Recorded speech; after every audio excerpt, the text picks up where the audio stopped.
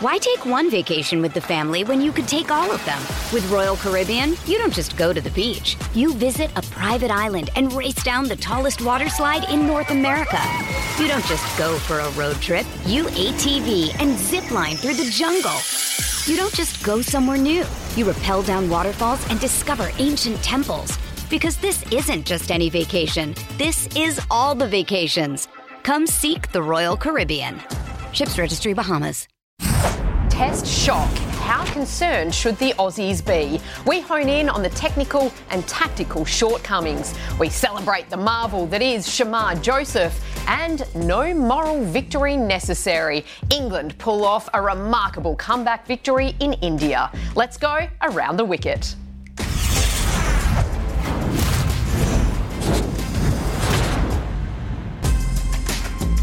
Hello and welcome to Around the Wicket. I'm Nerily Meadows. I've got Callum Ferguson and Aaron Finch alongside me, both of whom were at the Gabba to witness one of the great test upsets of all time, perhaps even the greatest upset of all time. But it wasn't the only one over the weekend. Australia, in the women's side of things, lost to South Africa for the very first time, and England pulled off that remarkable comeback against India in Indian conditions. Have we ever seen a weekend quite like it, Ferg? I'm not sure we have. It was just wonderful viewing. Obviously being very lucky to be at the Gabba the other day to see Shamar Joseph romp home with the West Indies line-up through that afternoon. What a spell that was. 11, 12 overs on the bounce, 7 for, incredible stuff. And then to watch the way England played that evening afterwards, just to ice the cake for the day, it's incredible. When nobody thought that he would turn up and even bowl, Shamar Joseph I'm talking about, on day 4 of the test match, to the fact that he then destroys Australia's middle and lower order. It was unbelievable to be a part of it. And like you said, I mean, England almost 200 runs behind on first innings in India. Nobody comes back from that. No. Ollie Pope 200. But the women's game, South Africa, everything was stacked against them as well. But they were pretty clinical. They were clinical in a run chase when it looked like Australia got a wicket at the right time, and then we've seen South Africa falter before, but they were clinical. It was a great day of cricket. Just on the women, so the deciding T20 international is tonight. Australia can't lose, surely. Well, I don't see it happening, but you look at the way the South Africans went about that chase the other day. They were clinical and they were able to just get settled in and pace the innings in a way that we haven't probably seen at least consistently from South Africa for a long time. But how big would it be if they lost? If Australia lost a series at home, they lost to the West Indies in a match last year, they lost the India Test. So the world is starting to catch up, and I think that's a good thing. But they can't lose at home, surely. They don't lose at home, do they? So it would be a huge story. There's no doubt about it. I'm really confident that the Australian senior players in particular will stand up in this one, but it's pressure starting to mount on them just because they haven't been winning to the extent we're used to. It's also not the end of the world. Yeah. T20 cricket is brutally hard to be consistent. I mean, if you go above 50% win rate as a T20 team, you're an exceptional team. Australia, that's unsustainable to continue to go to the levels that they have for such a long time. As I say, I think it's a great thing for the world of cricket. Just back on the test, surely we need to get rid of 2 test series and the concept of retaining trophies. It just didn't look right. No, it didn't look right, and I agree with you. I think all test series should be odd numbers at least. That way, I mean, even if there's rain, if the best team wins 2, that's okay, but you can't control the weather. But just having 2 out-and-out test matches, I think is it's not ideal for a start, but it's probably just expecting that the home team would retain the trophy. And then we move on to the ODIs. So the first ODI for Australia-West Indies is on Friday at the MCG. Is there a little bit more interest in this now that the West Indies won that test, do you think? Yeah, I think there's a bit of sizzle about it now. I honestly think that the West Indies, they're coming off 2 white ball series wins in home conditions earlier in the middle of last year. So they come in with form in T20, but particularly one-day cricket, which is really important. I think this series is alive and kicking on the back of what an amazing test match we've just seen at the Gabba. I'm super excited about these 3 ODIs. And I'm fascinated as well. You captained a lot in white ball cricket. Yes, you've got incredible tournaments like World Cups, but you've also got times like this summer where you don't have your best bowling attack at your disposal. Still plenty of stars playing, particularly batters. How is it as a captain when you get the second lot of bowlers or different players coming through? Is it tough? Well, it's not tough. It's just a little bit different. And I think what's great about it is you start to future-proof the Australian cricket team, because there will become a time when Stark, Cummins, Hazlewood aren't all available. And then I think if that happens around the same time, or there's a couple of injuries, then you've got a new bowling unit going into a World Cup, and then that's not ideal either. So I think from this point of view, to get as many games under the belt of guys who you expect to be the next rung of players to take over from the big three, I think that's the most important thing. And it energises the group, especially guys who have played a lot of Test cricket or they've been away for so long. You start to get a little bit flat, and the young guys coming, they energise the group. They drive all the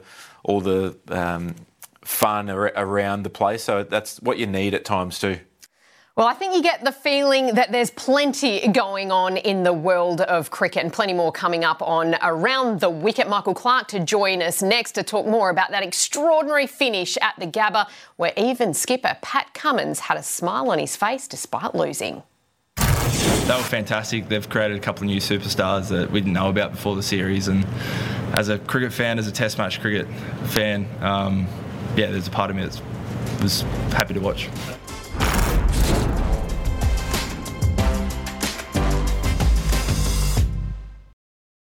Why take one vacation with the family when you could take all of them? With Royal Caribbean, you don't just go to the beach. You visit a private island and race down the tallest water slide in North America.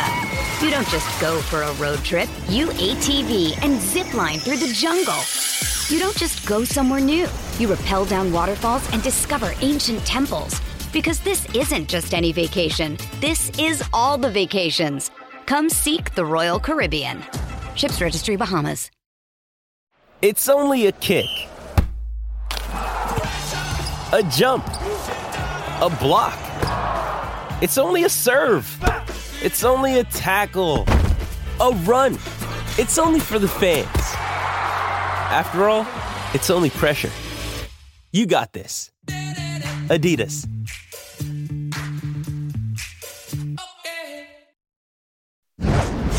Means everything.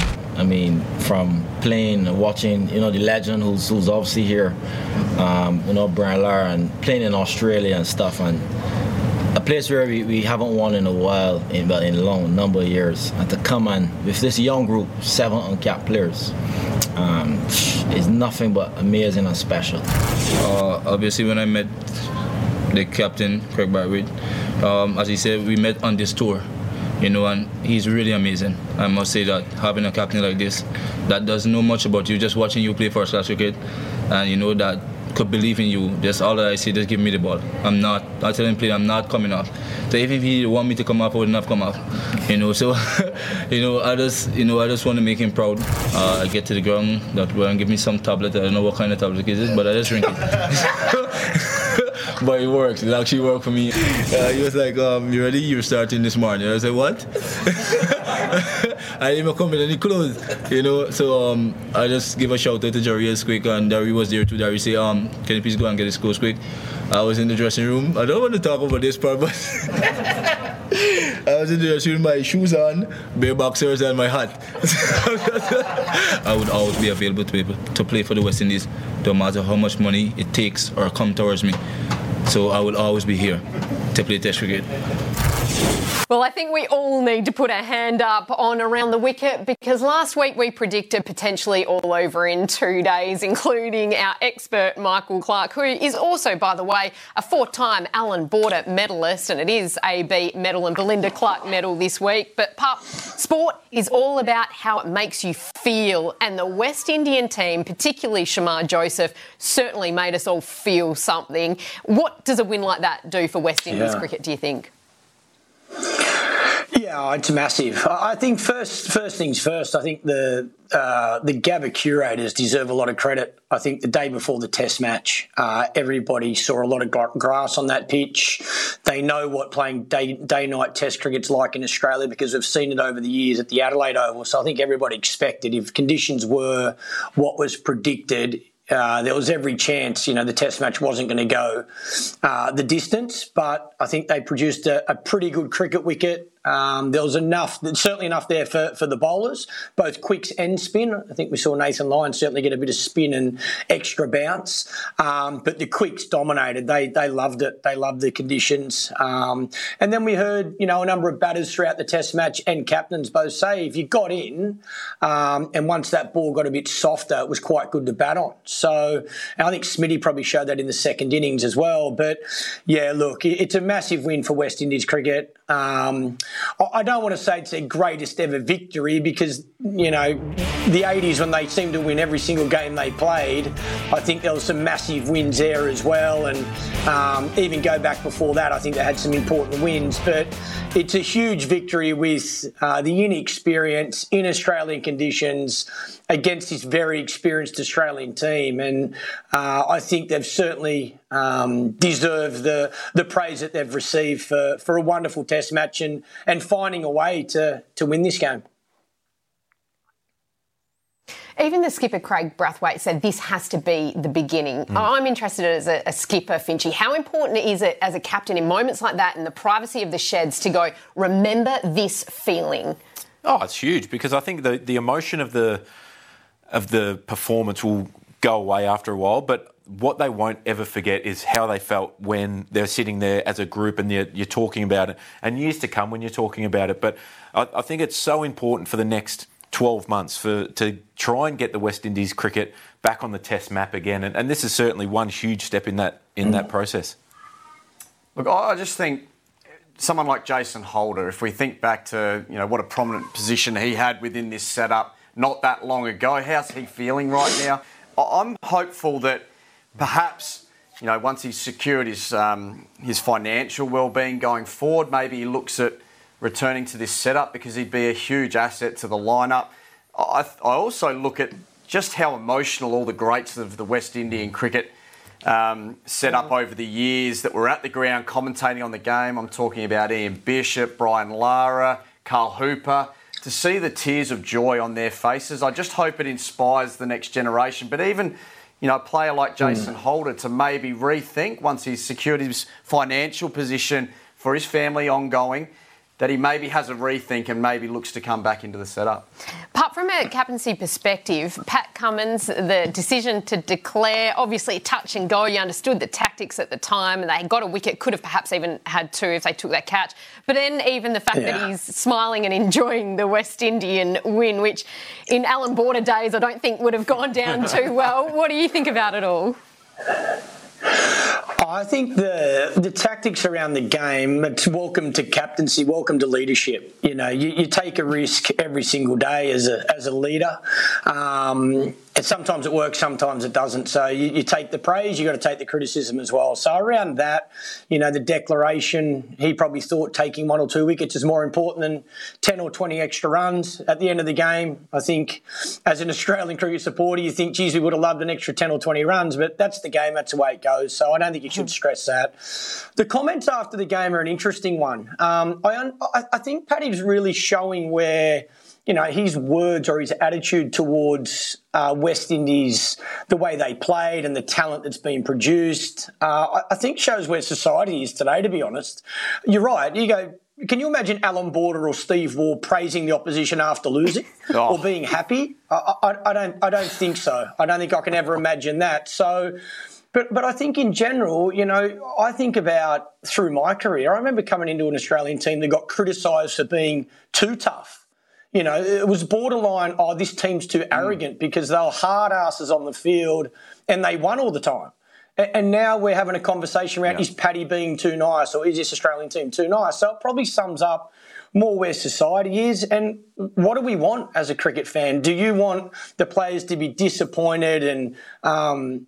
heartbroken and not compliment the opposition, or do you want to hear what Paddy just said? I think that's up to the individual. For me, I probably feel Paddy's words were going to be said by every single fan of cricket. I don't know if the Australian captain needed to praise. He could have praised, you always congratulate the opposition and you pay your respects. But, yeah, I don't know if I would have been happy sitting there watching, an opposition fast bowler take 7 of my wickets to win the game for his country. I would have been devastated. But I understand what he was saying. I know what he was trying to get across. And he's right. West Indies, it's great for West Indies cricket. They've produced a young superstar, and now the key, as I've heard you guys talk about earlier on the program, it's just about trying to keep this group together.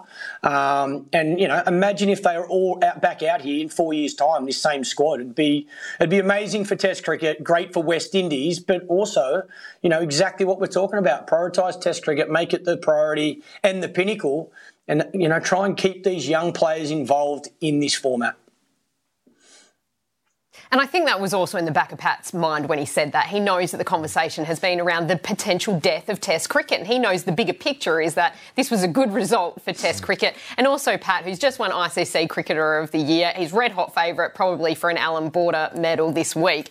He has been consistent within the character of who he is, which is perhaps more important than being consistent across the course of Australian cricket. What do you think? Oh, 100%. Because as soon as you're not genuine to yourself, everybody else around can see it, and that's when you start to lose guys along the way. He's been 100% genuine to himself the whole way through. He makes no apologies about the way that he is captain of Australia. Compare that to everybody else who's done the job. Yes, it's slightly different, but it's a great thing, I think. Steve Smith, 91 not out, so close to single-handedly getting Australia across the line, carrying his bat in just his second test as opener, tough to the very end. But he has copped a bit of criticism of perhaps not protecting the tail-enders a little bit more. What are your thoughts on that tactically? I thought he was brilliant in the second innings. I think there's a lot of talk around Smitty opening the batting and how he was going to go, so it was nice. I think, I think a lot of people that have played with Steve Smith and know how hard he works, it was a matter of time before he was going to make runs, no matter what number he bats. But I think for him, it's a bit of a, monkey off his back sort of feeling. Batting with the tail, I think it's a tough one. I think it comes down to who your tail enders are as well. You look at Pat Cummins scored runs in the first innings. Mitchell Stark has scored runs through his career. So has Nathan Lyon. It's hard to... You can't blame Smitty. He batted beautifully. And if anything, putting faith in your teammates, that's a strength, not a weakness. The only thing that I thought sitting and watching was he probably could have taken Sharma Joseph's end, that because he was ripping blokes' pegs out with his extra speed. I think he probably could have taken all 6 balls up that end and backed his tail to the other end. But again, easier said than done. He was taking, 4 balls and on the 5th ball getting a single. So he was trying to take as much strike as possible. And the old theory, I heard a couple of people say, oh, mate, he should have just hit a 6 and a 4. Well, yeah, if only the game was that easy. No worries. Surely it is that easy. Come on. I agree with Pup. Yeah, I think you risk the risk of 2 balls exposing Josh Hazlewood. If he doesn't get a single off the last ball, he exposes him for 6. Yeah. So, regardless of which end, I think that probably would have been too much for Josh Hazlewood anyway. So, I think he went about it the right way, just couldn't quite get over the line. Marnus Labuschagne is another one who hasn't had a great summer, certainly didn't have a great series up against the West Indies. And considering the lofty standards that he set for himself at Test level, have you noticed something, Pup, that he needs to be working on technically? Well, I think the thing from Marnus, he's set a pretty high standard, averaging 60 in Test cricket, and now he averages 50. So he's still, you average 50 in Test cricket, you're in the great category, put it that way. So he's a wonderful player, very gifted. I think he's just going through one of those phases like, a lot of players do. The more you play, the more teams work you out. You're checking your game, you're going through different stages of your life as well. The only thing I can see technically is he just looks to be squaring up a little bit with his right shoulder. So mainly the balls that are that back of a length, instead of staying really side on like he does and back foot defends the ball, to cover or to point, or even drops it at his feet, he's just squaring up a little bit with that shoulder.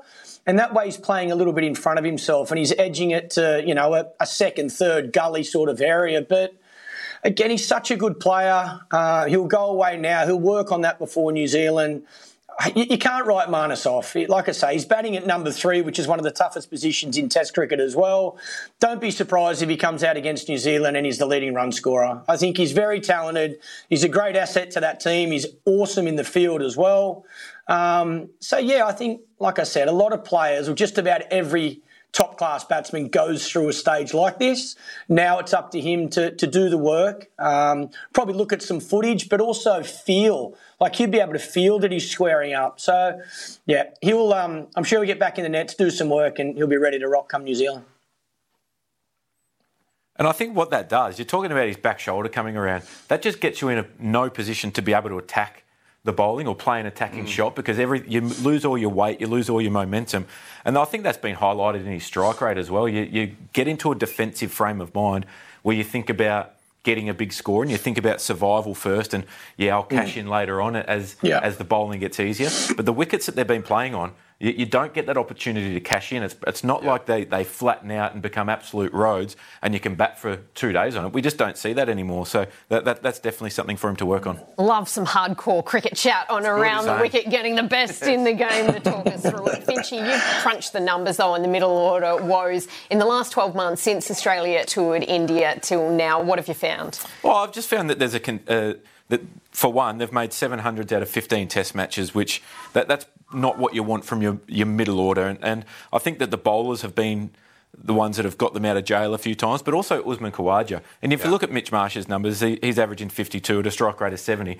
He's also like pulling his weight in that regard. But when you look down there, Smith averaging 40, Marnus 33, Travis Head 35, Alex Carey 25, Cameron Green 27. Like, they're not great numbers for a middle order that I think have got so much talent. We talk about them being some really very high talented players.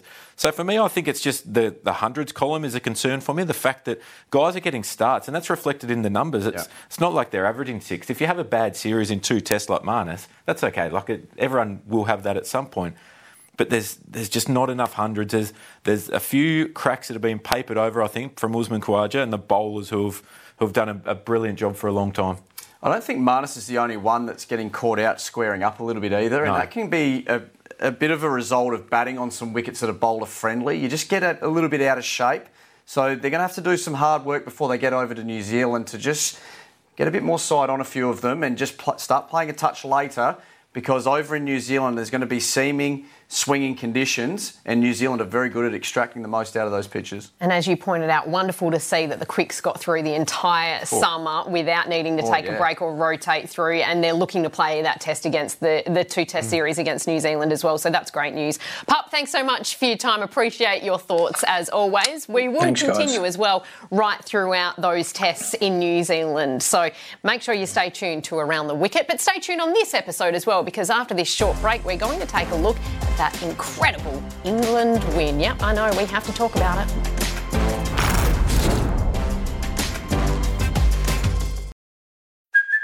Hey, it's Kaylee Cuoco for Priceline. Ready to go to your happy place for a happy price? Well, why didn't you say so? Just download the Priceline app right now and save up to 60% on hotels. So whether it's Cousin Kevin's Kazoo Concert in Kansas City, go Kevin, or Becky's Bachelorette Bash in Bermuda, you never have to miss a trip ever again. So download the Priceline app today. Your savings are waiting. Go to your happy place for a happy price. Go to your happy price, Priceline. After trailing by 190 runs, England won by 28 against India in India. Ollie Pope was sensational, 196, but Tom Hartley on debut, 7 for 62. A remarkable effort. Where does this one sit, Ferg, in the context of world cricket? We don't see India concede a first innings lead like this ever and then lose. I just find it absolutely extraordinary that England have been able to turn this around. Ollie Pope, who hasn't had a great record in second innings throughout his career so far, was able to turn all of that around with an enormous 196, deserved 300, but the manner in which he went about it, he talked about it post-game that a reverse sweep for him was just as safer option as a forward defence in that second innings. And he backed his game plan in, and it came off something astronomically successfully. And the couple of little ramps that he did straight over the keeper's head, it was stuff we hadn't seen too much of. And the fact that the setup in England at the moment has enabled young players to come in and play with that brashness and that energy and that freedom is something that the whole world is looking at and going, geez, do we need to implement some of this into our game? So on that very point, we've all had a laugh about Bazball over the time, and a lot of us think that they're just playing like Australia did 20 years ago and now bringing it into English cricket. But this Stokes-McCullum era, is this the result that really stamps their authority on the brand of cricket they're trying to play? Well, if I'm not mistaken, that's 4 Test wins in a row in Asia for England, and that's incredible. Unbelievable. That doesn't happen very often, especially like from the Western teams. They really struggle going there. And like you said, Ferg, 190-run deficit. There's no way back from there. India just squeeze you, and it's exciting to watch. I love Test cricket in the subcontinent, particularly India, when the wickets are spinning. You can't turn it off. But I think the fact that England embraced that challenge and see it as a bit of fun. We're going to take it on. We'll fight fire with fire. If they produce spinning wickets, we're going to try and smack it. So I think that's great. Really is. And let's not forget about Tom Hartley on debut as well, with 7 for 62 it is on debut. Just extraordinary, really. His first ball went for 6. Yeah. It went for 30 off his first 2 overs. Yeah, he brought up a ton in the first innings, and there were memes about him bringing up a ton on debut. To bounce back mentally, that's some sort of mental fortitude. That's right. His name was all over the papers. He was under pressure, not just him, but the side was. To come out in the second innings and nail the line and length like he did, which is something that's not easily done when it's your first time over there under the pressure and the heat of Test match cricket. He nailed it from basically ball one in that second innings, looking at the highlights and then watching the majority of the day. It was extraordinary. But that's what Bazball does. They never allow any negativity into their change room, whether it be external noise or internal chat. Everything's positive. So I think the style of game is one thing, and then you've got the attitude, which is the other one. And Brendan McCullum, I've played under him. He's an ultra-positive person. He sees the positive in everyone and everything. And that's what it'll be about for Tom Hartley as well. People will be patting him on the back saying, you bowled brilliantly. Yeah. Went for 100, doesn't matter. And then he comes out and performs that like that, I think because everything's so positive in the environment. And this is going to be extraordinary to watch to see how it unfolds, because now there's no Jadeja, he's been ruled out, no KL Rahul, he's been ruled out, and still no Virat Kohli. So he's all back of for a the sudden, third test, Virat? That's the plan at the moment. He's out for personal reasons, the other 2 injured. So at the moment, it's going to be really fascinating to see how this unfolds, because England have the huge emotional win, and now they've got a few injuries against India, a very different outlook. So we'll continue to talk about that series on Around the Wicket as well. But after this short break, we need to take on the short stuff.